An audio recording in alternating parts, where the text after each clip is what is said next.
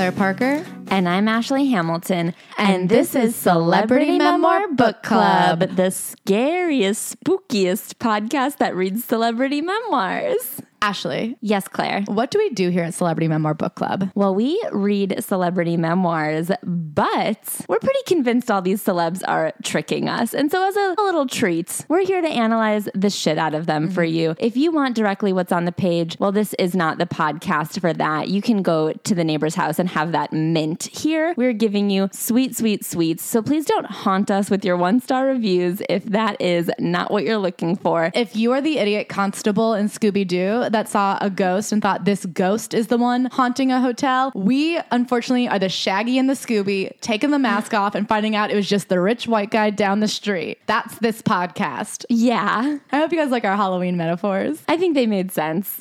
As a reminder, we did hit our 1,000 review goal, and we are so grateful and thankful. So we still adore the 5-star reviews. We're just going to be reading them at the end of the podcast now as a treat. Claire, yes. If you were to write a memoir, what would be the most haunted chapter? Okay, I am not like a paranormal gal. I'm a regular normal gal. I'm very neurotypical, as they'd say in the ghost world. But I did text my family group chat and I was like, does anybody here, have you ever been haunted before? And my mom was like, yes. And I was just like, what? And she was like, one time when I was a teenager, I was walking in the woods in Virginia and I found a cabin and there was a man in a coat standing in front of it. And then out of nowhere, he was gone. He just disappeared. And she's like, and then I later found out that he was a Civil War ghost who had been haunting that cabin. And I was like, I have never heard this story in my life. I can't believe you've just been casually walking around with a ghost sighting in your past. And then my dad responded and says, I've been haunted by my missed opportunities my entire life. And I said, yes. What about you, Ashley? What is the most haunted thing to happen in your life? I would say the most haunted thing is yet to come. I would like to make a plea at this moment to the ghosts listening right now. I know you're out there. I'm not a haunted gal. I just casually believe in ghosts. I really think that they're there, but I've never seen one. And I just want to know why they don't trust me. I mean, look at us. We're on a podcast. If you saw a ghost, how long would you keep that a secret? I don't think it has to be a secret. I'm just like, why can't we be friends? If you have a message that you're trying to get out, who better to tell than me? I would say it on a podcast. Your long lost loved ones might hear it. Hey, ghost, have you ever thought that maybe your great granddaughter is a worm now? I feel like you're haunted by exes. You just got that typewritten letter from an ex. That is a haunting. You guys, I really know how to find the ones that I can't shake. It is crazy. And I mean, it was a beautiful letter. I'm worried he's listening. But it's not the first long letter I've gotten in my day. They love to tie up loose ends way late in the game. It's like a signature. I don't have a physical type of the guy that I usually date, but the type is writes a long letter after the fact. Now that is spooky.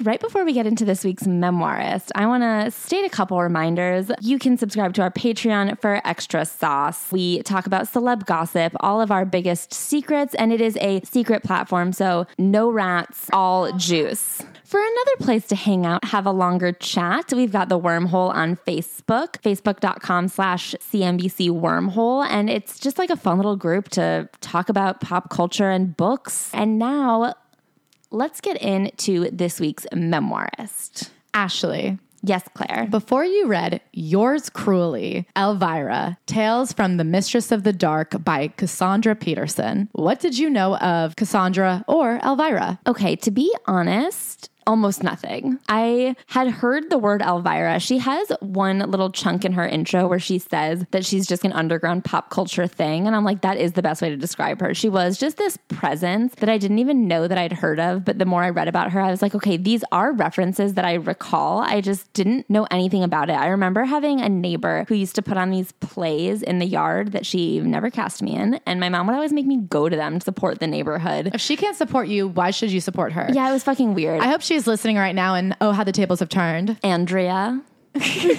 Anyway, one time she had this play where one of the characters was presenting the play, sitting in a chair on the side, and the character was Elvira, and all of the adults were like, oh, that is such a clever reference to have Elvira presenting this play. And I was always like, very clever, I guess. And now that I look back on it, knowing who Elvira is, I'm just like, oh, that is very clever. Okay, Andrea, you've been vindicated. No, not really. What has she amounted to? Where are you now? She could be listening. I hope she's a worm. Then I forgive you. Okay. Claire.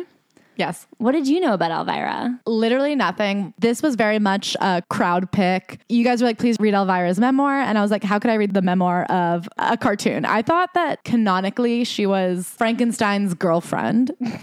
And I was just like, that's not a real person. I did know the name Elvira, though. I was aware that was like a spooky gal. And I was aware of like the iconography of her when I saw the image of Elvira. There's that picture of her. She's lying on the floor, propped up on her hands. I thought she was the spokesperson for Spirit Halloween stores. I just thought that she was like the image they put on costumes and like makeup. Does that make sense? Yeah, that does make sense. So I didn't know that there was a name to that person. I didn't know that that person was one individual. I just thought it was like the general idea of, when Amazon and Spirit does like knockoff costumes. And they'll be like, rich valley girl with a single dad who can't drive costume.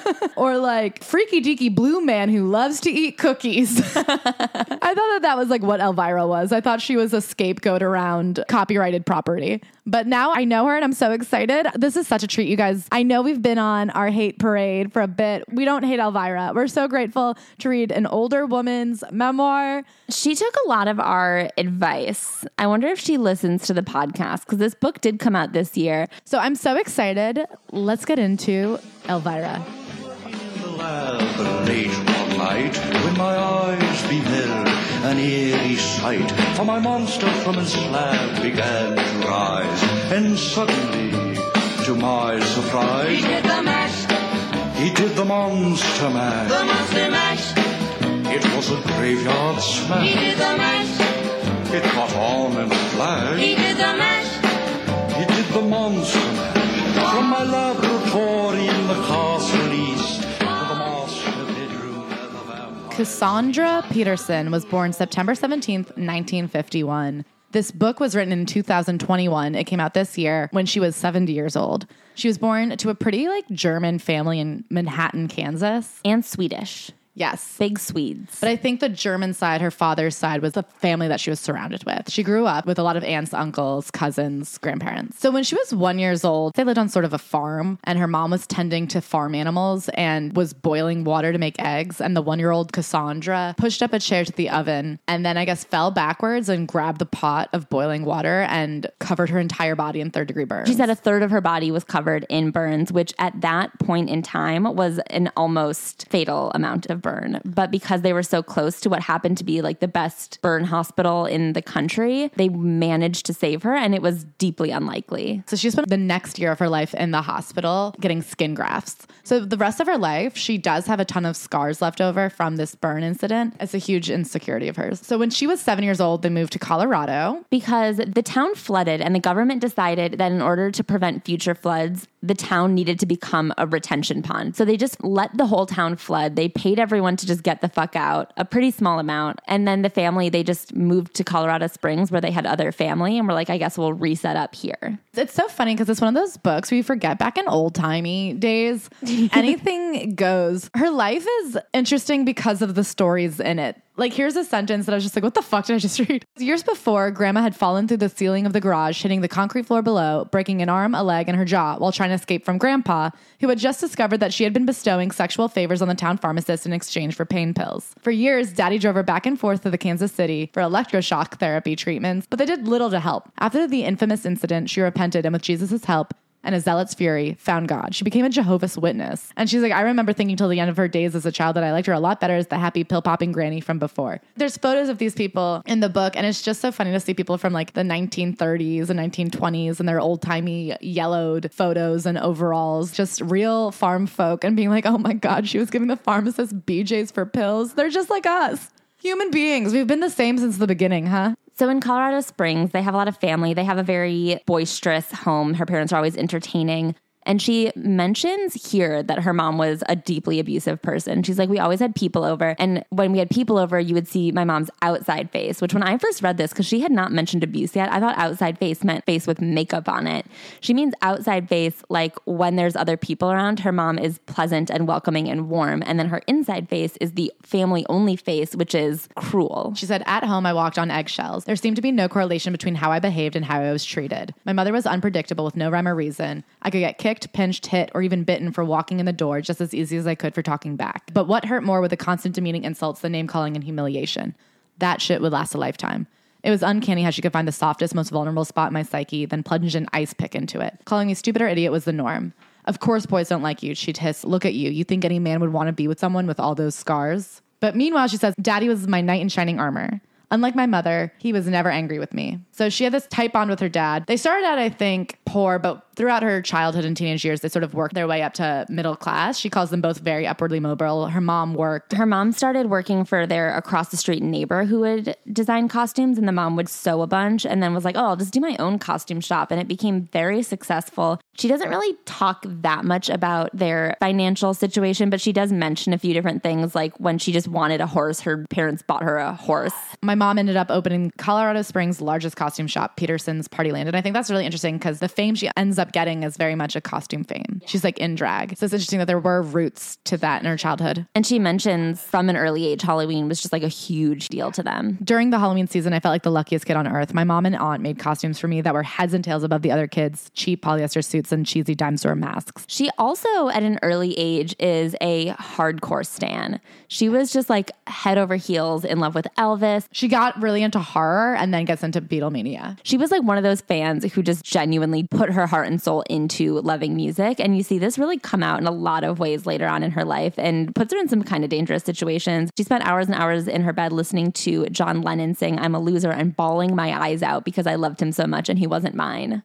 She also started drinking really early. She says her parents built like a rec room, which gave me easy access to the bar. I took a cue from my dad and uncles and used the contents to regularly top off my orange juice or soda pop. It seems like this was around the ages of 11 or 12 she started drinking. And then when she was in like middle school, she and her friend just started stalking bands that came to town. There was 2 hotels in town. So when they knew that there was a band that they liked that would be performing, even a band they didn't like, just whenever there was a rock star performing, they would go stake out the hotels and walk around and look for them and then just like try to get into their hotel rooms. She had an early experience with the Yardbirds, which included a young Jimmy Page. They went, they found the band, they just knocked on their hotel room, and then the guys were like, oh, sick, there's girls here, come hang out. And they were like, what the fuck? And it's like, no, you guys are hot young girls. At this point, she had already sprouted tits. Yeah. So they were very stoked to see them there. And then Jimmy Page walks in. She goes, suddenly the door flew open and in stalked lead guitarist Jimmy Page. Without saying a word, he grabbed me by the hand and whisked me out the door and down the hall to his room. No sooner had this door slammed shut than he was on top of me, kissing and tugging at my aunt's sweater while simultaneously unzipping his fly. Strangely, my main concern was that Lucy's sweater would get stretched out. It was my first experience touching a penis, and all I remember is thinking that it felt like a long, skinny worm. Ew. So she jumps up and runs and gets out. Her aunt had literally brought them. She's like 13 at this point. Her aunt had brought her and her friend to the hotel to go meet the band. Her aunt was waiting in the hotel bar. She's like, I don't know if she was drunk or what, but she was like, oh, did that take a while? And she was like, we're back though. And this line, she goes, Kathy and I had escaped being raped and or murdered by strange rock gods and had a really good time. So she becomes kind of a groupie. Also, for those of you who don't know, Jimmy Page, I wouldn't have known, except for it was written. Jimmy Page did go on to create Led Zeppelin. They're famous.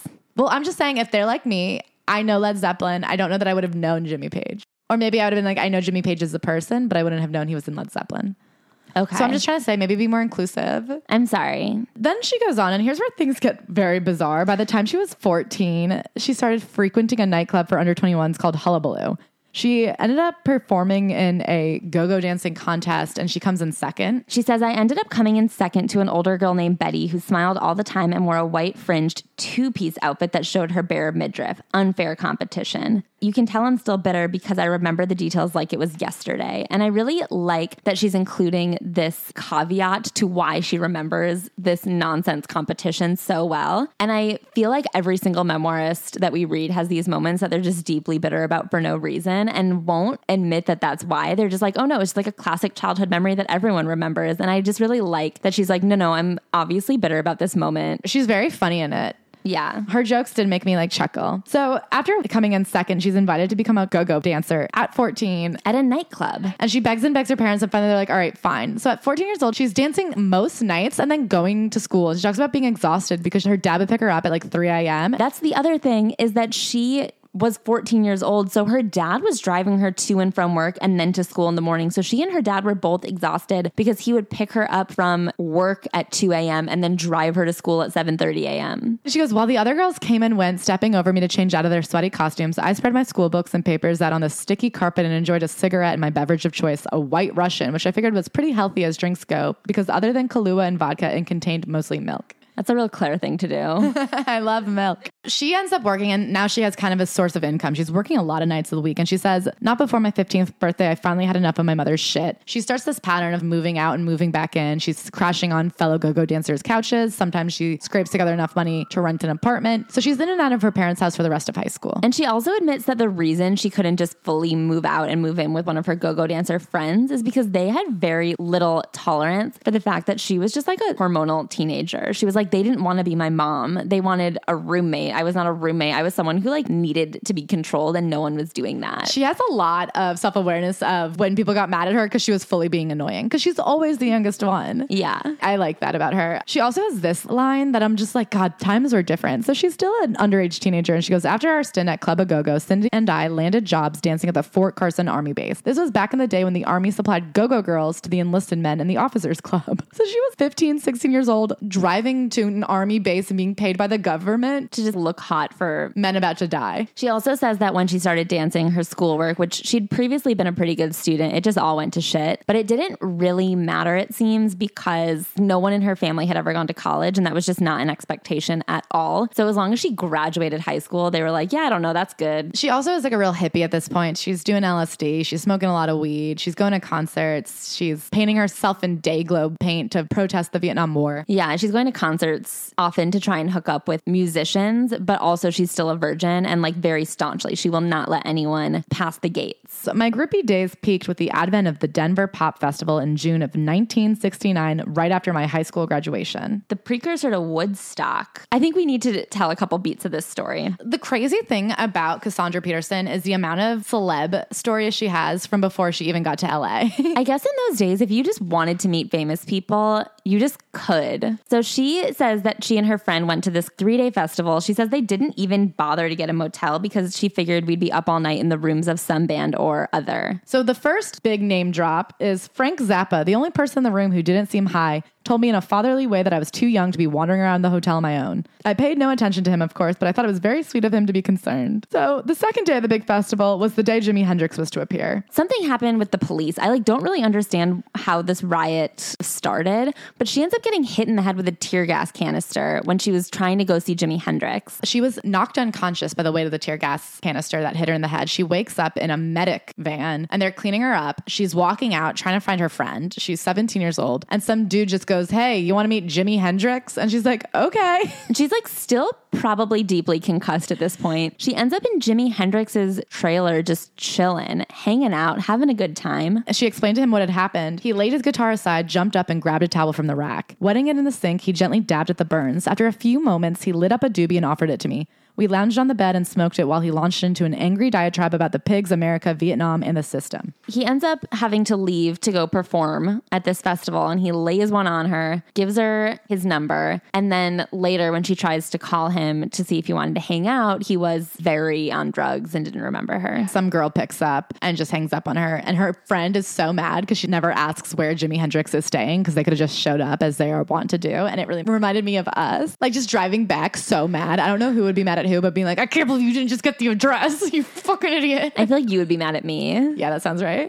She had graduated high school a virgin. After spending most of her high school days go-go dancing at night and then groupieing during the weekend, she said, for all my crazy prick teasing behavior, I never found myself in any serious trouble while chasing bands. I got thrown out of a room or two when I wouldn't put out, but I was lucky. It was definitely a more innocent time. Hippies were preaching peace, not war. So at the end of high school, she has a teacher say to her, if you could be anything in your wildest dreams, what would it be? She goes, I wondered whether I should admit it out loud to another person for the first time. I took a deep breath and let it out. I want to be a Las Vegas showgirl. She thought he'd be judgmental. He just looked her straight in the eye and matter-of-factly said, then just do it. That was kind of the beginning of the first time someone gave her permission to chase her dreams. And she was like, fuck it, I'm gonna do it. And she did it very quickly. Her family does this annual trip where they would drive out to California, and they stopped one night in Las Vegas, and she begged and begged to go see one of the fancy showgirl shows. And her parents took her. She had a fake ID that was literally just a Xeroxed card laminated. And she was like, this will get me in. She goes in, someone sees her and comes over to the table, and she's freaking out thinking that they're gonna know that she's underage, when really they're like, oh, what a fucking smoke show. She should be in our next review. They come over. She thinks she's about to get caught. They end up asking her parents if she can can come back and audition. They are not stoked on it, but end up letting it happen. They need the parents' permission because she doesn't turn 18 until September, and this is a bare-breasted performance. Yeah. So they need the parents' permission for her to be naked in front of live audiences every night. And this is spring break of her senior year of high school. They end up offering her the role, which would start rehearsing in July. So she can still go home, finish high school, and then come back for it. Her parents are just like putting it off.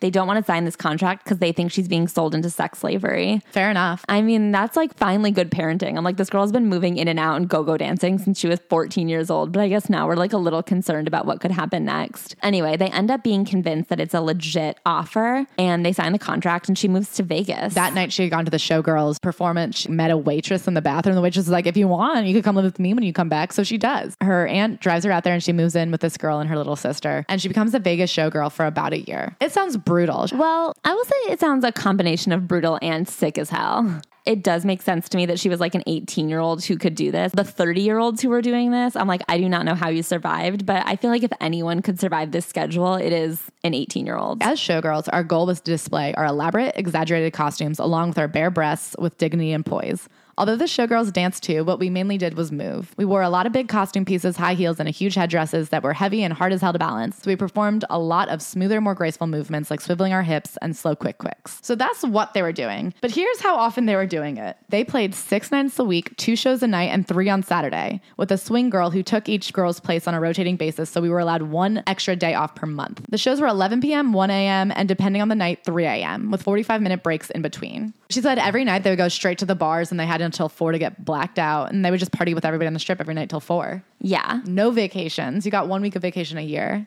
But it was wild. So she spends the year just partying with everyone on the strip. She got to go to every performance. She said at that time the showgirls were kind of like top of the food chain. And their show was very well reviewed and very popular. So they were like the top of the food chain. So she was partying with like Siegfried and Roy. She said on her 18th birthday, Siegfried pulled me into my bedroom, locking the door behind us, laid me across the bed, and after a few minutes of heavy inebriated kissing, asked to be my first. Even in my drunken stupor and as turned on as I was, I managed to once again avoid losing my virginity. Now that's magic. She ends up hanging out with Sammy Davis Jr. She does this joke where he comes to see their show, and I guess he has a glass eye famously. So she puts a fake glass eye on her nipple, and when the tassel falls off at the end, she's like swinging around a fake eye. And luckily he comes backstage, she's like, I thought that was funny. That really stressed me out. She got to party with Liberace, Rip Taylor, Paul Lynde. At one point, her best friend, who was one of the other dancers in her show, her name was Sunny. She and Sunny were always having a real laugh and hanging around. And one time Sunny was like, oh, I met these 2 bodybuilders and we're going to go on a double date this weekend. It turns out one of the bodybuilders that they went on a date with was Arnold Schwarzenegger. She has this funny story about how they went to an all-you-can-eat buffet. So for $3.50, those 2 men went bananas eating all the meat that they can find. And then they went on another date the next day, and all the waiters were instructed to hide the meat. So they got in there, were like, where does the meat go? The restaurant was like, we can't afford to feed that man again. Ike and Tina Turner, Little Richard, the Jackson 5. So everybody that would perform on the strip, they often got to end up backstage. Yeah. She had this very funny story about, she went on a date with Alan Osmond from the Osmond siblings. Mostly we know Danny and Marie, I think. But she says with the whole family, they were very Mormon. They went and met Frank Sinatra. And it was this huge deal. She's wearing this low-cut dress. And Frank Sinatra shook everybody's hand. But to her, he just goes, nice tits, he snarled, as the Osmond family looked on in horror. She goes, I felt even more embarrassed for them than for myself. They'd probably never even heard the word tits before. But then years later, she's working as a hostess at this restaurant Emilio's in LA. Frank comes back in and he checked his hat with me. When he wasn't looking, I spit in it. Like how Elvira always says, revenge is better than Christmas. I was like, hell yeah, bitch. Get him. The biggest hookup of her Vegas days, though. The biggest celebrity sighting even, let alone crazy party. One night, Elvis is coming to see the show. This is her childhood crush, hero, obsession. She actually became a showgirl because of one of his movies that had showgirls in it. Viva Las Vegas. That makes sense. They end up basically doing a private show for Elvis and his friends. The whole theater is empty except for his booth in the back, which must have been much more stressful than just like, oh, Elvis is somewhere in the audience. It's like, no, there's one table with people at it and Elvis is at that table. Also, if you're performing for 20 people and you're used to the roar and applause of 500, yeah, no matter how well you're doing, it's going to feel like you're bombing. So then she gets invited to go to a party back at Elvis's penthouse after that. It was the whole floor of a hotel. She says it was the fanciest room she'd ever been in her life. At one point, her friend who was dating Elvis's manager, they snuck off. Everyone else peeled away and it was just her and Elvis. And this is like the most 70s thing of all, in the conversation pit conversating. For hours. We talked and talked and talked. Actually, he did most of the talking and I did most of the listening, which was good because I was so awestruck I could barely move my mouth. For a 34-year-old, he still had a sweet, naive quality that made him seem closer to my age. They ended up talking, she said, about spirituality, religion, numerology, and astrology, which unknown to me, Elvis had been into for years. So there you go. Would Elvis have cleaned up in today's world? Abso-fucking-lutely. She still has the envelope where he went through. I mean, it's so funny. The numerology is like, look, bright, home, history, present, mankind, light, death. Look at the numbers, 7, 11, God. So then they go and sit down at a piano and he starts playing the Moonlight Sonata and she starts singing with him. And he goes, you've got a good voice. You should get out of here and get yourself a voice trainer and figure out a job in music. And she's just like, okay. He's like, you will rot in Vegas, basically. He's like, don't let yourself believe that being a showgirl is the top of the mountain for you. And that is like the first time she'd ever really considered that she had achieved her dreams by 18 and she should maybe have more to go for. But anyway, then one of his handlers comes in and is like, it's Elvis's bedtime. And she's like, what the fuck? He gets kind of ushered out, but not before they have a sexy little makeout real quick. The door opened and closed. And as I stood staring at him, I distinctly heard the sound of giggling girls coming from inside his room. And then one of the guys is like, you look way too tired and drunk to drive home right now. You can just sleep in one of the spare rooms. She ends up sharing a room with a kid. Yeah, his cousin. There's 2 twin beds. Okay. It does stick with her that Elvis is like, you need to shoot for the motherfucking stars, because then a role opens up in their review for one of the girls to sing a song and she goes out for it. She gets it and it starts a whole another wave of dreams. Yeah, like where else can I go from here? So before we move on from this, she does mention Elvis one more time in this book, and it is when he passes away, and she has a really heartfelt moment about it because Elvis had really admonished her for doing drugs. He was like, do you do drugs? And she's like, not really, but I smoke a little bit of pot. And he was like, do not do drugs.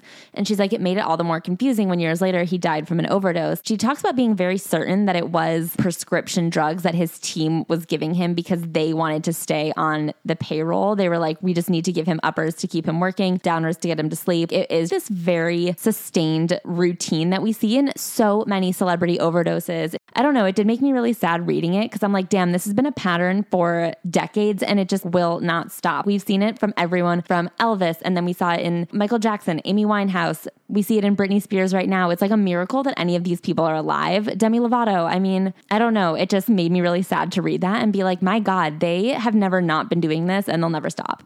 Back to Elvira. This is a story of how she lost her virginity. Yes. So she's 19 years old and she goes home.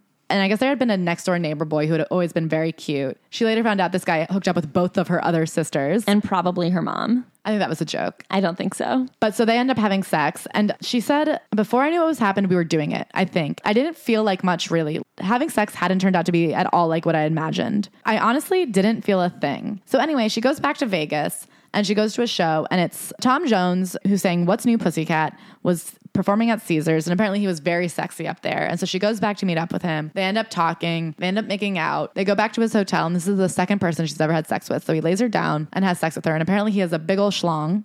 Yes. And immediately she screams and it's hurting her really bad. And she gets up and she runs out and screams, I'm a virgin. And he gets very mad at her. It doesn't stop bleeding for days. So she goes to a hospital and ends up having to get stitches. But she's obsessed with this guy because now she's like, I feel like this was me really losing my virginity. And I'm obsessed with the idea that I think I'm in love with him and that we had this connection. And then the next day she goes back to his show again because she thinks that their eyes will lock across the dressing room and then they'll embrace it and he'll be like, I'm in love with you too. But he's hooking up with his 2 background singers. And so she runs out. Years later, she saw him and she goes, hi, Tom, remember me? Of course, he sneered, looking me in the eye. You're the one with the scars on your back. His cruelty that night was a lot more painful than the stitches. Fucking mean. That's so mean. She says, not long after the Tom Jones experience, I realized that Vegas had lost its charm. The thrill was gone.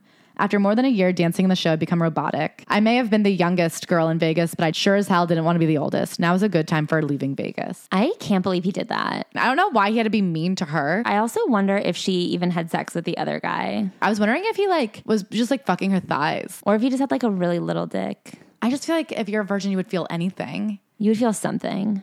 Interesting. So she goes to Paris because the 2 stars of the show that she'd been doing in Vegas were about to do a new show in Paris, and they were like, come out and dance in this show. She gets there and it turns out that the Vegas rules that you had to be 5'7", in Paris you had to be 5'10" to be a dancer, and she was 5'6" 3/4, so they let her get away with it in Vegas. In Paris they were like, you're a shrimp. What's French for shrimp? Shrimp.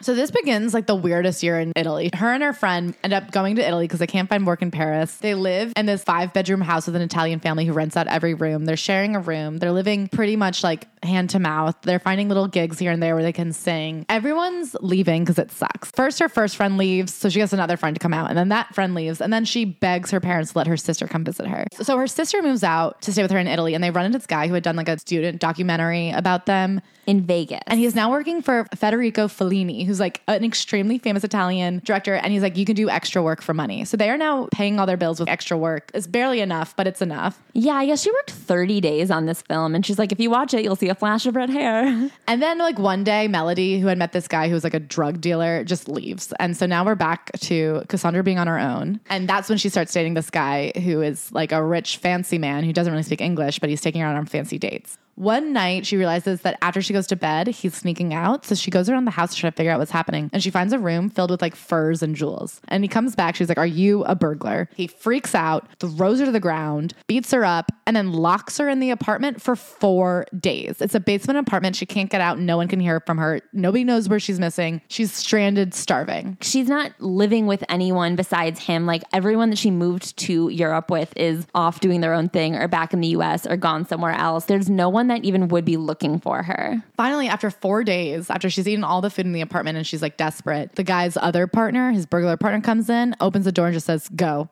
And she like sprints out. She has no money. She's in like the outskirts of Rome. She has no idea how to get back. So she finally makes it back to the place where she had been staying. She panhandles to get there on the bus. Yeah. And then the woman is like, well, I packed up all your things because you didn't pay rent this week. So she takes everything she has, which is like a suitcase and a passport, and she calls the only girl she's ever met in Italy who speaks English. She's this German girl. She calls up the girl and is like, can I stay with you? The girl's like, yeah, meet me here. She's so grateful. She runs with her stuff. They're in like the projects outside of Rome. She's like, it was a part of Rome I had literally never heard of before. It was so scary. There was no running water, no heat, no electricity, and there wasn't a lock on the door. She was like, I realized that she was a squatter, but I didn't really have any other choice. So they just kind of lived there, and they would do this scam where they would dress sexy and go out and like tell guys that they were prostitutes who would do a threesome, a 2-for-1 deal. And then they would be like, okay, meet us later tonight. You had to pay half up front. And then the guys would pay them $50. And then they would just never go meet up with the guys. They're running this scam and kind of partying, and it goes on for about a week. And after like 4 or 5 days doing it, Cassandra wakes up one morning and the German girl is gone and taken all of Cassandra's stuff. And the money. She left the passport and I guess the clothes on Cassandra's back. And she was like, okay,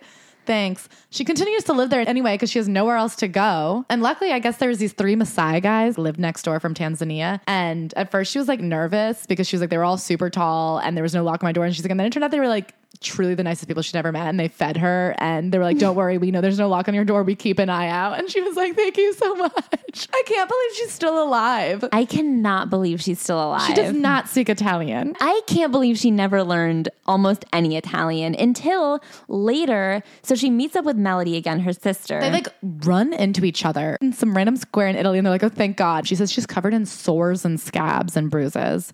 They're roaming around Rome, and who do they run into? Wilt Chamberlain, who Cassandra knew because he had gone on a couple of dates with one of her friends back in Vegas. They called him Uncle Wilty. So Wilt takes them out to dinner. It's like their first good meal in weeks. And they're basically regaling him with what's been going on. And they're like, we try to keep it not so desperate. So we gave him like the light versions. And I'm like, Jesus Christ, what is the light version? But also I was like, I don't know, maybe tell him he has a lot of money. You need help. You're stuck in Italy. You have no money. Luckily, he takes them out to lunch. And then at the end, he like gives them each $100. And they're like, holy shit, this is the most money we've ever seen. So they go back to that Airbnb that they were staying in. And the woman's like, we have no rooms, but if you want to share the closet, I'll only charge you half as much. And they're like, thank you. We're so grateful. So they're sharing a twin bed that takes up the entirety of a closet, but they have like no belongings. So it honestly doesn't even matter. And I think Melody is doing bad. So finally Cassandra calls her parents and they're like, look, you guys just got to send us money so I can get her home. And she sends Melody back. But then she meets this band that needs an American singer. And she spends the next year just touring Italy with them, singing their songs. And she has a good time. And her parents even come out and visit her at one point. So it all works out until one performance, the 2 women who are the singers find out that all the men are making double what the women are making. And when she finds this out, she's so mad that in a break during the set, like in between songs, she walks out, never goes back, and moves to America. So she moves back to the States. She ends up joining a review in Miami at the Playboy Club. Working at the Playboy Club, the hot spot in Miami Beach in those days, was like a 6-month-long paid vacation. Unlike the grueling hours I had in Vegas, the Miami shows ended at a reasonable hour each night, so I was able to actually have a life. Everyone in the cast got free, snazzy accommodations at the hotel and free meals in the restaurant. So all the money I made, I socked away for later. There she meets a guy named Matt, who she does suspect of being gay, but they kind of fall in love. And then he asks her to move out to LA with her when the show ends. And she's like, yeah, sure, why not? So they move out together. She's trying to become an actress. She tells like a very the biz story about trying to find an agent by just going through the phone book and calling every agency and getting a hard no from everyone except for one guy who's like, totally, I'll come interview you tomorrow. He comes and interviews her. He's like this big, overweight, disgusting, sweaty man. He shows up, gives her the sides. He's like, I'll play the other character. The scene is on a beach, so you should probably be in a bikini. So she like puts on a bikini. The scene ends with them making out. And when she's like, okay, I'm done. He's like, well, what about that last part? And she's like, I don't think you need to see me making out with you to get the acting. And he's like, no, I need to see it. And then she's like, get out of here. And I think she hits him. Yeah. And then he screams, you'll never work in the city. And then she actually later gets him removed from the list of SAG-approved agents. So he'll never work in this city. Yeah. She gets this acting class where the other two women, one of them is Linda Carter. The same thing had happened to Linda. So their acting teacher helped them get him removed. And I was like, oh my God, women power. That's why women have to share their stories, because all women Have the same story. about the same man. It's never just one woman. No. So if we band together, we can unionize and get them destroyed. Here's what I want to say that I find really bizarre is that she, in trying to get an agent, is like, I just had no experience. And it's like, no, you'd been performing since you were 14 years old. It's so different than now where like, I feel like people have really learned how to like blur the lines of what direct experience is. She'd been in shows on stage for so long. And then she's like, I just had never done anything. So how could I get an agent? Well, I think she finds this later that Hollywood and performing are different beasts. It didn't translate, or she needed somebody who could take them with her, but she didn't know how to network properly. Because she knew so many people, but just not in the way you needed to. She made this friend named Donna, and she goes, in our spare time, we became budding entrepreneurs. When we weren't working at the rock concert, we did things like track down new all-female band Go-Go's at Starwood and pitch them the idea of us managing them. We came up with shows called Mr. and Mrs. Sex Appeal and Miss Nude America pageant. She said she met Brooke Shields and her mom and then tried to convince them that Brooke should sign on to host a show we'd come up with called Women of Rock. None of our projects ever materialized, but in spite of it, Donna went on to become a successful television writer, producer, and true crime journalist. Just like young, in her 20s, running around, just trying to figure out whatever fucking project she can come up with to pay her rent that month. And before she fully commits to acting, she does have that realization where she was like, I was just deeply unfocused. I wanted to be successful in showbiz, but I like didn't really care what, and I didn't really know what. She's just running around, meeting people, seeing what she could come up with. The only reason she got her SAG card is because a friend of hers was producing Goldie Hawn in a movie, and Goldie Hawn was going to be in her hometown. So she spent the day taking Goldie Hawn around Colorado. And then when she got back to LA, as a favor, Goldie Hawn got her one line in a TV show so that she could get her SAG card and then become SAG eligible for shows. She ends up catching her boyfriend Matt in bed with a dude. Actually, in the intro, she's like, the one time I almost got cast, I was last minute kicked out by an executive who said he didn't like my acting. But she's like, it was also the executive I had caught with my boyfriend having sex years earlier. God, so which was it? Which was the thing that made him cut me from the show? I guess we'll never know. Anyway, she and Matt stay friends. He's always inviting her to parties and things, and he invites her to a party at Zsa Zsa Gabor's house. And she meets this guy there named Bobby, and she spends the night with him. They have like a magical night. She calls him the next day, and the hotel guy is like, Mr. De Niro's room. And they have like a little tryst, and then he goes back to New York to work. He had just been cast in The Godfather 2. And he's like very stoked on it. And she's like, oh, he was amazing. What a tale. So this begins like her early 20s in LA, where she just has the most wild star-studded stories. Every story, even if there isn't a celebrity, is just insane. So she starts dating this guy, Bill, who after a brief stint in the LA Police Academy had been kicked out for dating a stripper and then become a mercenary. He had actually had a role as an actor in George of the Jungle. And he was so taken with that concept that he built himself a treehouse that he was just like squatting in. So she starts dating him. She moves into his tree with him. I thought when she said that we lived in a literal tree, maybe he like did rig some kind of genuine house, or like maybe he lived up in the hills and it was like living in a tree. He lived in a literal tree house. She said the shower was, they just pulled a hose in that they connected to some neighbor's sprinkler. They had one outlet that he had stolen from a local power plant or something. He would just like swing down off a vine. I mean, here's just a sentence that I came across in the book. She goes, Bill's best friend and tree trimming buddy was Marlon Brando's son, Christian. Wow, interesting. Christian was a doll, handsome and sexy like his dad, but not the sharpest tool in the shed. Sure enough, we know a lot of dumb hot guys. For one thing, he never learned to read. What? You're telling me a rich man in Los Angeles Just literally can't read. Like I can't read, but like he can't read? illiterate. He once doused his pubic hair with lighter fluid and was preparing to light it on fire to kill the crabs he had contracted from a well-known Russ Myers film actress when Bill stopped him in the nick of time. I can't even deal with that at this point. And then here's another sentence. Bill would later loan Christian the gun that he used to murder his half-sister's boyfriend, Dag Drolet, at Marlin's Mulholland Drive home. He ultimately died of pneumonia in 2008 at the age of 49. It doesn't end with a bang, but with a whimper. I also want to read this Bill story. Okay, so she was working as a coat check girl at a place called Emilio's, the same place we know as where she spit in Frank Sinatra's hat. She says, as I walked across the street to my car, a carload of gangbanger types pulled up alongside me, hooting and hollering. Doing my best to ignore them, I jumped in my car, slammed the locks down as quickly as I could, and peeled out. After I'd gone a few blocks, I looked in my rearview mirror, and there they were, stomping down on the gas pedal. When I got near the tree house, I blasted SOS on my horn and kept going, praying that Bill would pick up on my honks for help. The third time I approached, I screeched to a halt. There was Boo Boo, she calls him Boo Boo, wearing nothing but a loincloth, swinging down from the roof on a rope attached to a limb. All that was missing was Tarzan's famous yell. He was brandishing an AK-47 while clenching a Bowie knife between his teeth. When he landed in the middle of the street, he shot a rapid fire round of bullets into the air just above the creep's car. What? Typical LA stuff. Hollywood, man. That's showbiz. What?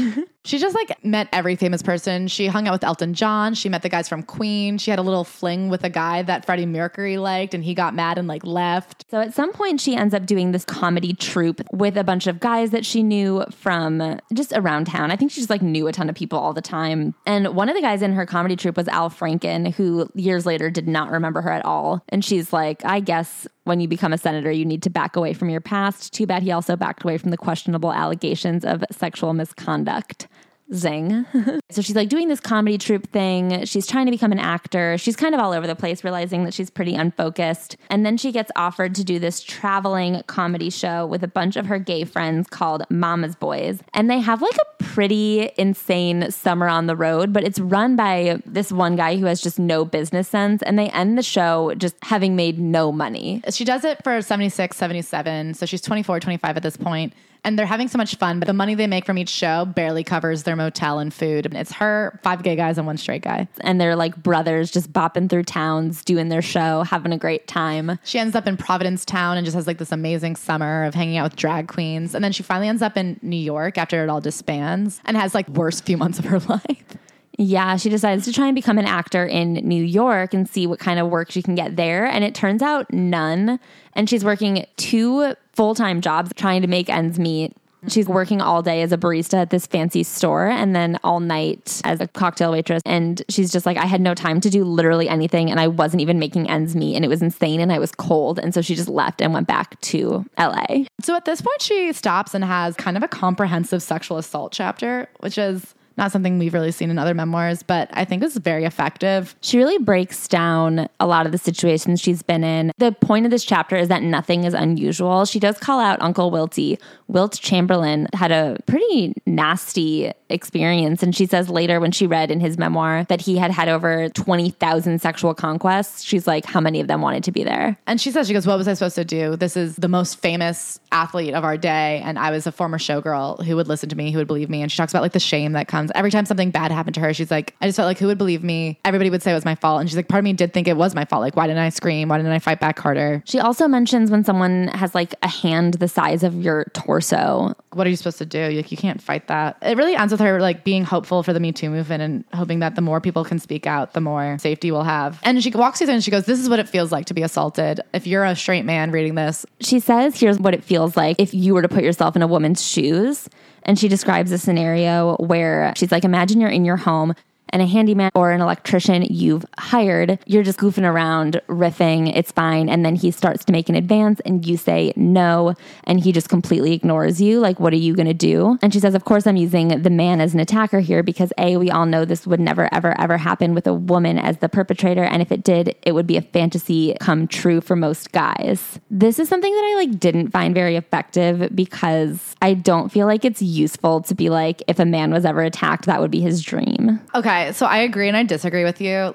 I agree that that sentence isn't useful, but I also think you are reading it with that critical eye of like, if you don't describe why rape is bad perfectly, then you have a null and void chapter. Well, that was my problem with it, is because I do feel like that is the viewpoint of a lot of women do get discredited when there's just like one sentence that doesn't quite ring true. And so I was like, I wish that this sentence hadn't been here because it doesn't quite ring fair to me. And so I think the rest of the chapter was so effective. And to cap it off with this part, I was like, I don't know, if I was like an arrogant man reading this, I would have read that one sentence and been like, oh, fuck you. But I guess even that perspective of being like, well, I have to read it through the most arrogant man's perspective to see whether or not it holds water. You don't have to do that. You could just say, yeah, I agree with what she said. I don't think the man who's looking for the clause that discredits this entire chapter, we're not going to convince him anyway. So you don't need to say it wasn't good, because worst case scenario is somebody else might say it's not good. Yeah, I guess that is completely true. And I was annoyed with myself when I read that one part and I was like, oh, I wish this wasn't here, because it was an important chapter and I'm really happy she wrote it. And I'm happy that she named names and called stuff out and talked about her experience so vulnerably. It just made me kind of sad on a couple accounts. One, that was my initial reaction, but two, the fact that she even felt like she had to have that part in here where she was like, picture this from your own perspective. She does such a good job of relaying her own perspective. The fact that she even had to be like empathy 101. She ends up being like, I hope that one day we can raise men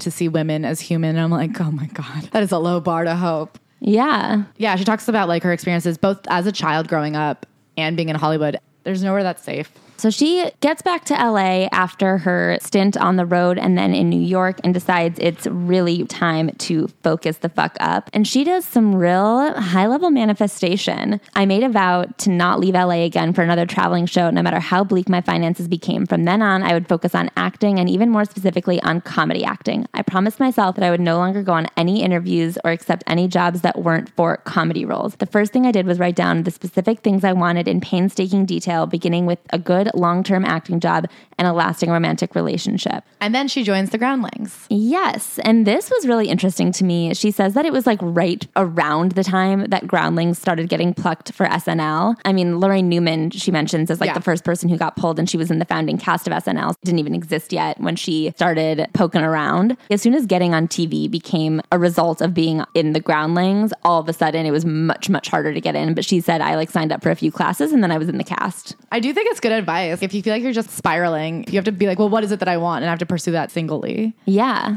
She's like, you're like a captain of a ship. If you have no compass, then where are you supposed to go? She joins the Groundlings. She's bopping around, watching her friends be very funny and achieve some success. She says it's ironic that she was not very good at building a character because her entire career became founded on building a character a couple years later. So she's pursuing this, and she said it really did start helping her career. She goes, I had kept a running list of my audition to role getting ratio, and she said before the Groundlings, I was getting 1 in every 30 auditions, which is some brutal statistics. God bless her for keeping going. And she goes, but once I started the Groundlings and I was part of that group, I was getting 1 in 7. But even that wasn't enough to keep her afloat. So she's living in this shitty apartment around this time, and across the hallway, there's a couple that is constantly getting into domestic disputes. And she says, twice while I was living there, I called the police because the yelling was so bad. One day in the middle of the day, which was unusual, the yelling was worse than it had ever been. And she looks and she sees this woman covered in blood getting assaulted by this man who was chasing her. She falls downstairs, falls out the door, and he kicks her one last time. And she calls the police and goes, you have to come over. I think a woman's being murdered. She runs over to the woman. The woman's on the ground. She looks at her.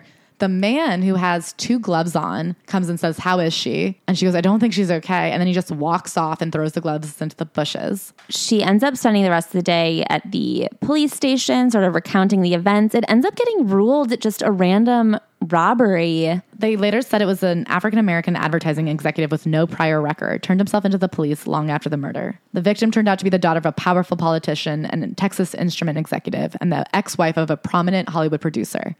Days after turning himself in, the killer was found dead hanging from his belt in the cell. The Los Angeles Herald-Examiner claimed that she was murdered during a random robbery. The whole sad story still strikes me as very fishy to this day. I wonder what the fuck happened there. Yeah. Right around that time, she had started dating a guy named Mark. After this event, she's like, I literally cannot be in my house. So they end up moving in together to another apartment that also, it turns out, had been a part of this weird saga. The murderer, after running out of the crime scene, goes into the hills, finds this guy, kidnaps him, and makes him take him back to his house, where he then ties him up Yeah, so she ended up accidentally moving into the kidnappee's house. Yeah, like the reason this house was on the market is because the guy had moved out because he had been kidnapped in his own home, in the home that she moved into. Very bizarre. So she and this guy are really hitting it off. They end up getting married. She realizes that he's basically the man from her manifestation list, the long-lasting relationship that she always wanted. And on their honeymoon is when she gets a call that they're looking for a new horror host because they're revamping this weekend horror show. So this is in August. She's on her honeymoon. She tells her friend, no, I'm not coming. Like, I'm on my honeymoon. Every time I leave LA, I get a call to come back. I run back. I never get the gig. This time I'm taking my week. And her friend's like, you'd be perfect for it. And she's like, I don't care. So she comes back and it turns out they still haven't found their horror host. And so they're revamping this old show. And so they're revamping the character Vampira. The August before her 30th birthday, and she decided at 30 she's going to give up on her dreams and just find a regular job. So she goes in. They hire her on the spot. She's going to become Vampira. On the first day of shooting, they find out that they do not have permission from Vampira anymore to use her name. So they put a bunch of names in a literal hat. Everyone just comes up with a couple of names. They pull out Elvira and they're like, all right, action. You're Elvira now. In September of 1981, just days before my 30th birthday, the show called Elvira's Movie Macabre debuted. It goes really well. She starts getting phone calls. People are freaking out. She wore this really plunging neckline and high slit. And she says because it was just local TV, they were able to get away with a lot because it was kind of under the radar. It kind of became a hit locally. Like, people knew who she was. She says that she's still working a temp job at this point. So she tells the temp job she has to take Thursdays off to film. And the guy's like, well, what are you filming? And when he tells her, everyone in the office was like, oh my God, Elvira, we know her. Yeah, they're all very stoked on it. She has this interesting sensation because Elvira becomes an overnight success in Los Angeles, and then she still doesn't quite look like her because she wears a wig and a lot of makeup to be Elvira. So it's this whole thing. She ends up getting interviews and she starts becoming a local celebrity. She starts booking appearances. She asks her friend John Paragon from the Groundlings to come on board and help write it, and becomes like their full-time job. They're doing everything together. They go in on Mondays, watch all the movies, write all the jokes. They film on Thursdays. And it's this funny bit where they're filming at the local station where they do the news. So they can only film between 1 p.m. and 5 p.m. because at 5 p.m. the news goes on. So if it didn't get filmed by 5, it didn't get filmed. But it slowly builds momentum. And in May 1982, Movie Macabre was among the first wave of TV shows ever to be broadcast in 3D. They do this 3D shoot where she's shaking her boobies into the camera in 3D, and they're selling the 3D glasses at 7-Eleven. And she goes to get in line for her own glasses because she's like, they were so fucking cheap that they didn't even give me any. And she is at this point questioning where the money goes. When she got the job, I think she was making $375 a week. When it became more successful, she got a raise and was getting $500 a week. She never talks about whether or not she ever made real money doing this. I don't think she ever made money from the TV. I think she made money from the campaigns that went along with her. But I do want to point out at this point, her manager is Mark, her husband, who's only her manager because he is her husband. He has no business being her manager. He is a failed creative himself. Yes. She like throws the dog a bone, and he wanted to be a composer. She lets him compose the theme song. I do not think he was a good manager. No. They had to get an outside lawyer to buy the rights to Elvira back. And she says, thank God they did, because the network owned the rights to Elvira. And then the network got bought at one point, and they kept Elvira on the new network, but had the old network owned the rights, they wouldn't have been able to do that. They really slid under the door in making sure that Elvira didn't disappear into the ether. So now she has some success. It seems like it's very campy and fun. Obviously, it wasn't as big as 30 Rock, but it had that 30 Rock vibe of it seemed like she knew everybody around town. And so she would ask all these random people if they'd come be in it. Like Pee Wee Herman's in it. A lot of people she knew from Groundlings came and dropped by. Lorraine Newman. She randomly gets to do the Today Show, the Tonight Show, Entertainment Tonight. She's kind of like a fun shtick that people know. And she also becomes a go-to Halloween gal. So when MTV is doing like a scary movie marathon, they have her host it. She hosts a lot of random scary things on other channels, and she starts doing a review at Not Scary Farm, which is one of my favorite farms that I've never been to. Now it is the mid-80s. She has this solid day gig that seems to be raising her cachet, but the AIDS epidemic comes. She does a really beautiful job describing like the horror and sadness that surrounds this time. As a not gay person, I feel like I don't see a lot of it in daily media. One thing that I've actually seen a lot of is older gay people talking about how younger gay people and just the younger people of today don't have a good understanding of what the AIDS epidemic was like. That it was like truly an epidemic because like everyone she knew was gay and they're all dying. The Mama's Boys, I think they all died from AIDS. Her ex-boyfriend, just everybody she loved starts dying.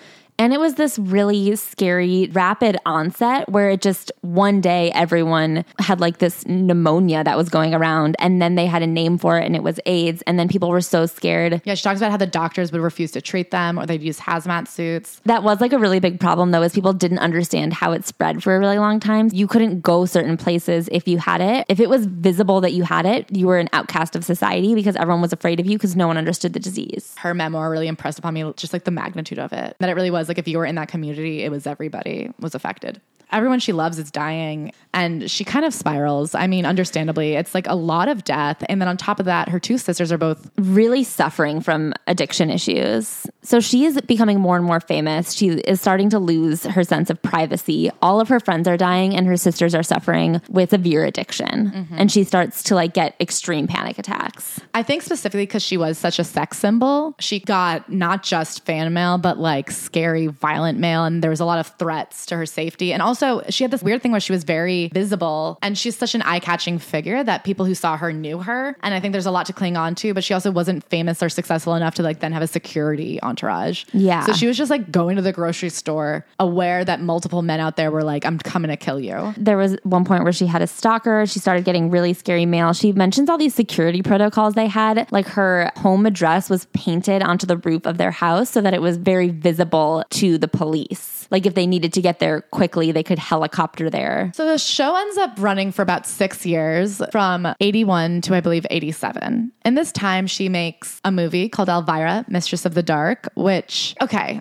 I think she has a really interesting career where it shows how hard it is to ever reach a plateau where you are definitely in. It seems like she has this great career where she's getting known. She has these two incredible campaigns with Coors and then with Pepsi and then with Coors again, where she's making tons of money. She's nationally syndicated. She's doing TV spots and radio spots, and her image is all over the country. She's the queen of Halloween. She's making really good money. So I wish that she had mentioned some dollar amount with these campaigns, because she mentions how much she was making for the show. And she mentions that she like really just had no money.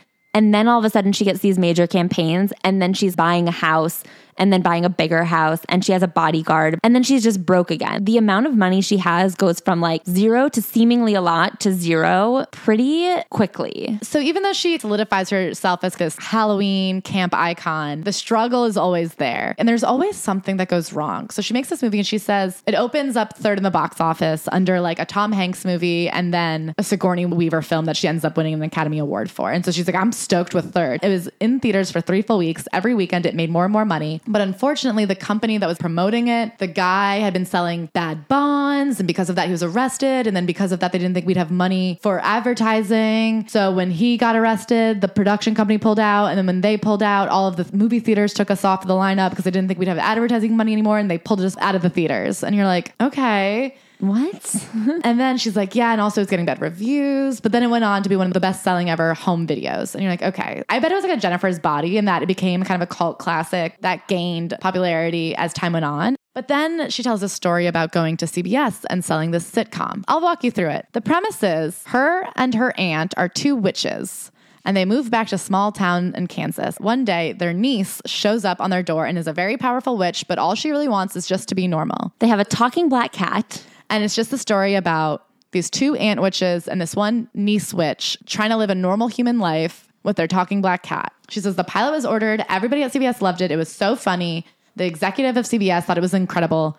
But the day it was supposed to be picked up to season, the executive was sick and the guy just under him hated them. So they canceled the whole show and nobody could believe it because it was going to be so successful. And then the very next year at CBS, Sabrina the Teenage Witch, a story of 2 magic aunts and 1 niece witch and a black talking cat, obviously had its very successful run. We were saying, I don't think that that's how it works. I don't think that if one executive one time is sick, there's just that single meeting where they all like vote. It just felt very hard to believe. There must have been something else that they didn't like about it. And that's why they went on to create the exact same show the next year, but slightly different. It does call into question Melissa Joan Hart's experience of like, oh, a neighbor at the park gave us this great idea for Sabrina. I mean, I think it could have been a combination of the stories where it's like maybe they were pitching it around the time that they were canceling the Elvira version. And they were like, oh, oh, this is the family-friendly version that we want it to be. Also, I will say the Sabrina comic from Archie did exist long before the Elvira show. That was Sabrina first. I don't know. I guess cats have always been a part of witch history. Witch-story. You say history,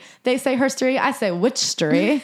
Anyway, so there's always something that happens. And she's like a little bit wistful about the what ifs. At one point, she runs into Michael Jackson at an awards show and he's like, I wanted you to be the voiceover on Thriller. And she's like, oh, what if that had happened? I also kind of am like, what if that had happened? I know Thriller and I know that there's a voiceover. I didn't know it was Vincent Price, who apparently is like a horror icon. Yeah, me either. But I wonder what kind of money there could have been involved. Like, would she have had royalties? Yeah.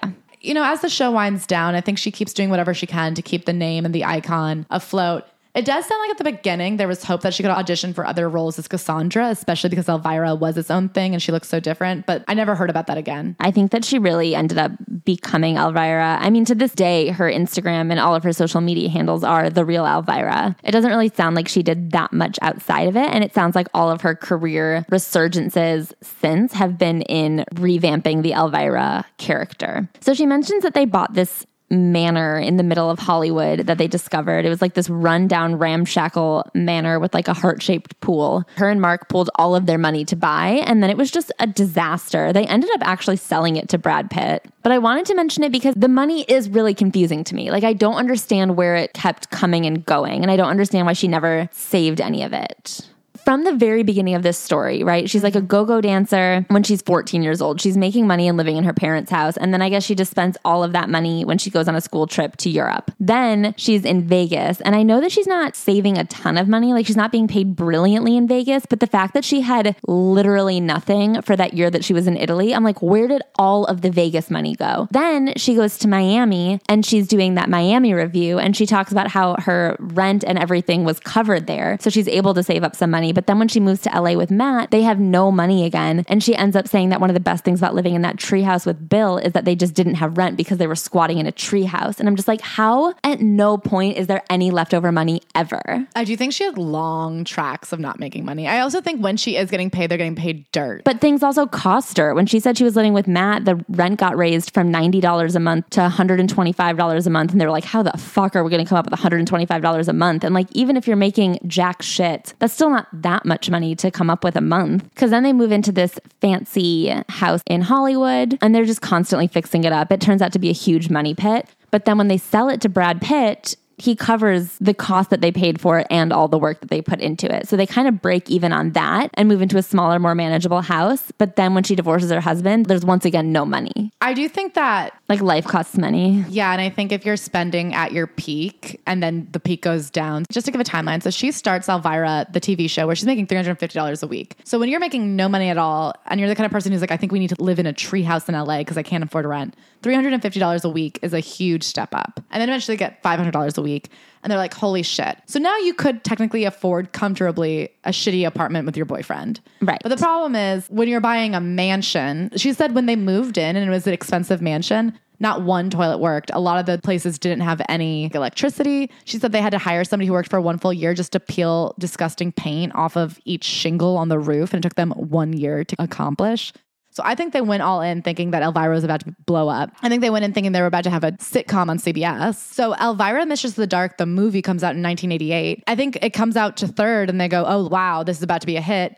3 weeks later, it's pulled out of every movie theater in America. So there's money that they did not recoup. They had this Coors campaign that I think they were primarily living off of in 1998. That's gone. I just think they had a lot of things that were about to make it. And if in your head you've counted that money and then it never shows up, like it's very easy to spend money that never shows up. That's why they say all that stuff about not counting your chickens. Yeah. And I also do think a lot of people are living off of her. She talks about at this point, both of her sisters had problems with drugs. At one point, her niece and her nephew are put into the foster care system. So she adopts them and sends her niece to like a rehab school. That's expensive. So 10 years after Elvira, Mistress of the Dark comes out, she and her husband Mark decide that they are going to self-produce another Elvira straight to VHS movie. Self-funding a project is something that we know from Zach Braff is a really bad idea. You just shouldn't do it. They decide to do it anyway. Their marriage is also not going well. The loving man that she had married years and years before had become a very controlling and mean person. I think it's very much somebody who went to Hollywood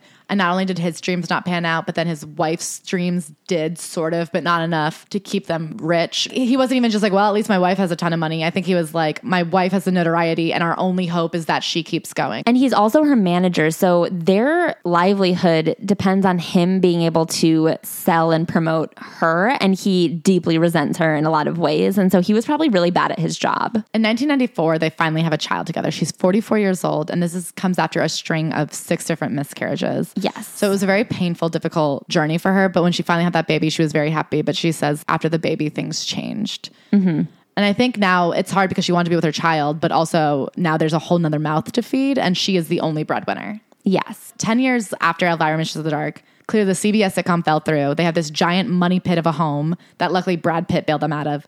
And they have to go make this movie. They make it in Romania, pretty low budget. It reminds me of in Schitt's Creek when they go make the Birds movie. It's exactly like that. I wonder if that's what this is based on, because she's like, we wanted a black cat. There were no black cats. We wanted horses. We had to get donkeys.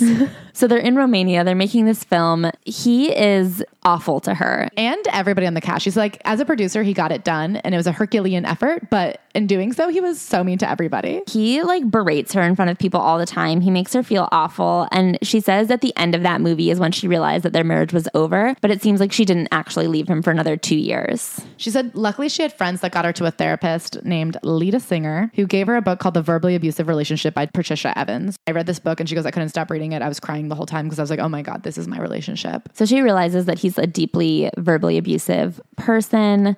And she talks about that experience about being like, how could I have portrayed this woman who is so strong and independent, this icon of confidence, and then at home, I'm letting myself be treated like this. And she goes to therapy and she does a lot of work and realizes it really mimics the relationship she had with her mom. And she's like, it wasn't good, but it was comfortable and familiar. She says that he made her believe that if I ever left him, I would end up pushing a shopping cart down Hollywood Boulevard. And after a while, I actually came to believe him. That's the thing about when you're with someone who's constantly belittling you, then you feel like you don't have enough to leave them because you're just like, well, if I'm nothing, how could I just be nothing alone? This is something that really broke my heart. She says that they tried to go to couples therapy at one point, and Mark spent the first and only session ranting and raving about what a horrible person I was until the therapist stopped him halfway through his tirade to tell him that therapy was not a form to vent his anger and hatred towards his partner. When he ignored her and continued slinging insults, she stopped the session and asked him to leave. Can you imagine just being like fully beyond therapy like that? So she divorces him and she goes, I knew it was taking a terrible toll on my mental and physical state, and worse yet, on our child. As much as I dreaded pulling our family apart and ending our marriage, the only sane option was to leave. I didn't have a choice. If nothing else, I would set an example for our 7-year-old. Women shouldn't be demeaned, disrespected, or treated like subhumans, especially by the man who's supposed to love and cherish them. Getting divorced was the hardest thing I've ever done. In retrospect, my only regret is that I didn't do it sooner. But then she goes, I was now a 50-year-old single mom to a 7-year-old playing a sexy vamp to make a living. Mark was her manager, so she goes, I had no idea what to do to pay the bills. In California, 50% of everything is divided between the spouses. While Mark got all the cash, I retained only the assets, like my life insurance policy and pension plan. Things I couldn't touch without paying huge penalties. She also mentions that at this point, she genuinely considers moving back to Colorado and just getting a regular job. She has nothing. Her house floods. It takes all of her money to fix it. She doesn't know what to do. She moves into some tiny apartment in the West Hollywood, and out of nowhere, this woman, T, who was a trainer she had met at the gym, shows up and is like, hey, me and my girlfriend broke up. Can I live here? At first, she's like, what the fuck, no. And then it just becomes very helpful to have someone around the house helping out. They're like girl full house. Yes, they are girl full house.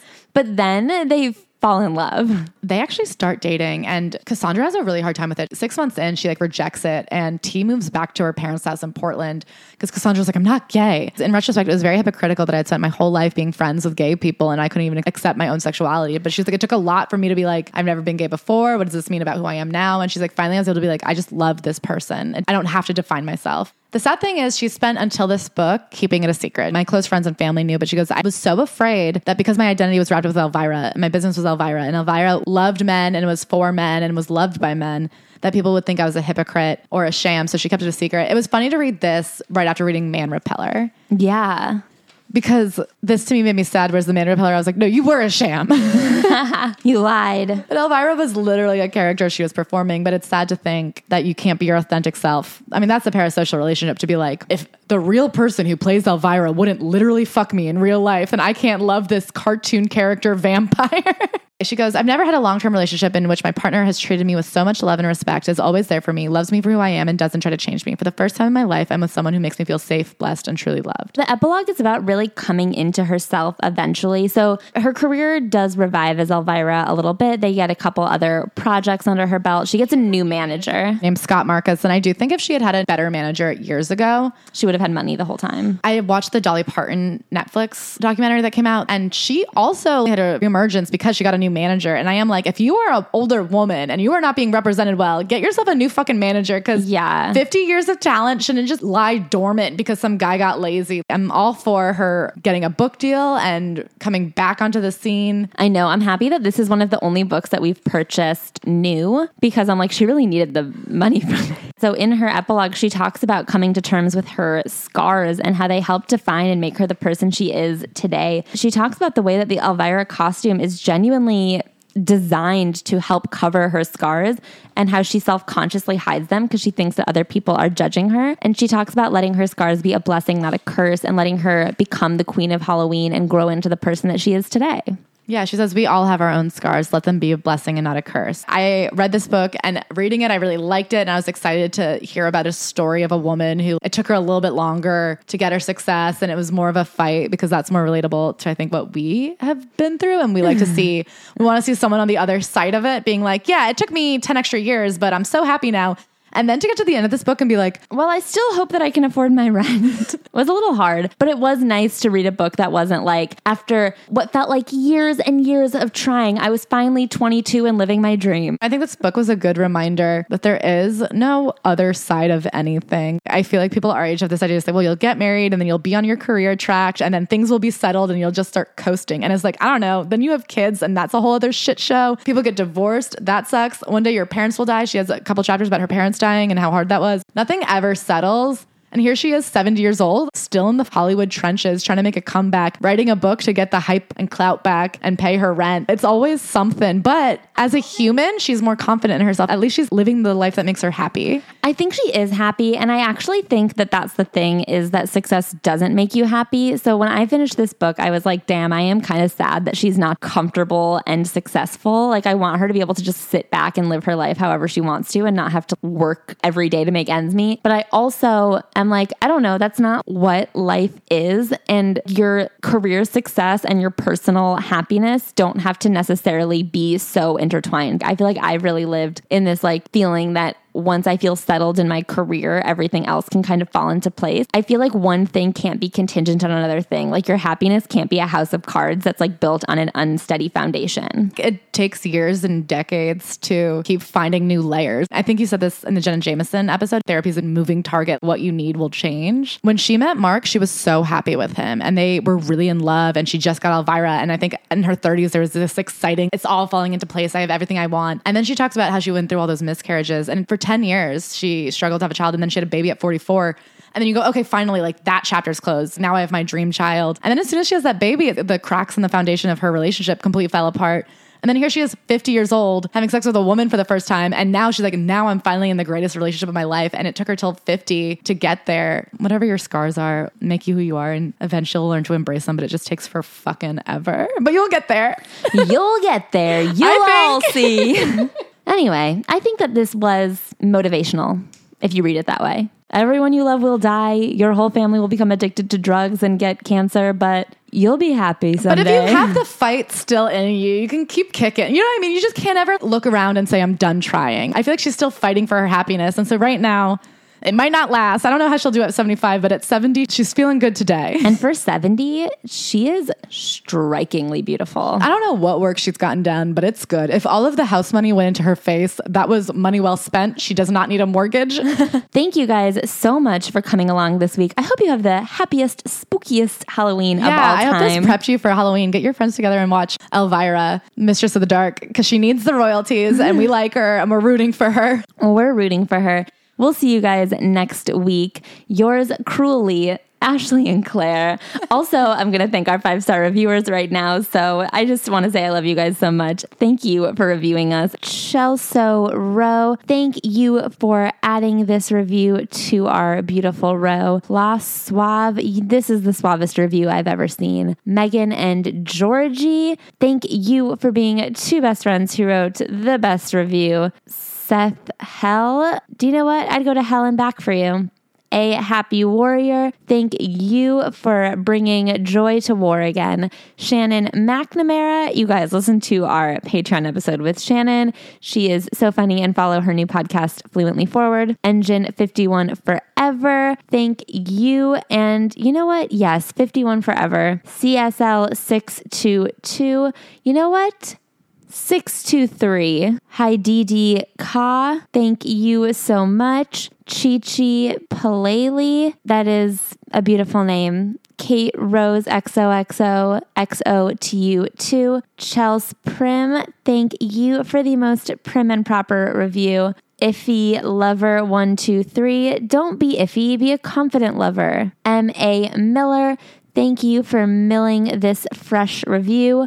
Annoyed AF. I hope that we've made you a little less annoyed. Mrs. Judge Barnes, thank you for judging this podcast positively. Be more like May. I wake up every day wanting to be more like May. Brie81, thank you for being a top tier cheese. MXAN thank you for bringing the heat. Ham Bonning, you know I love a slice of ham. Gaylord01, let's talk about Gaylord, shall we?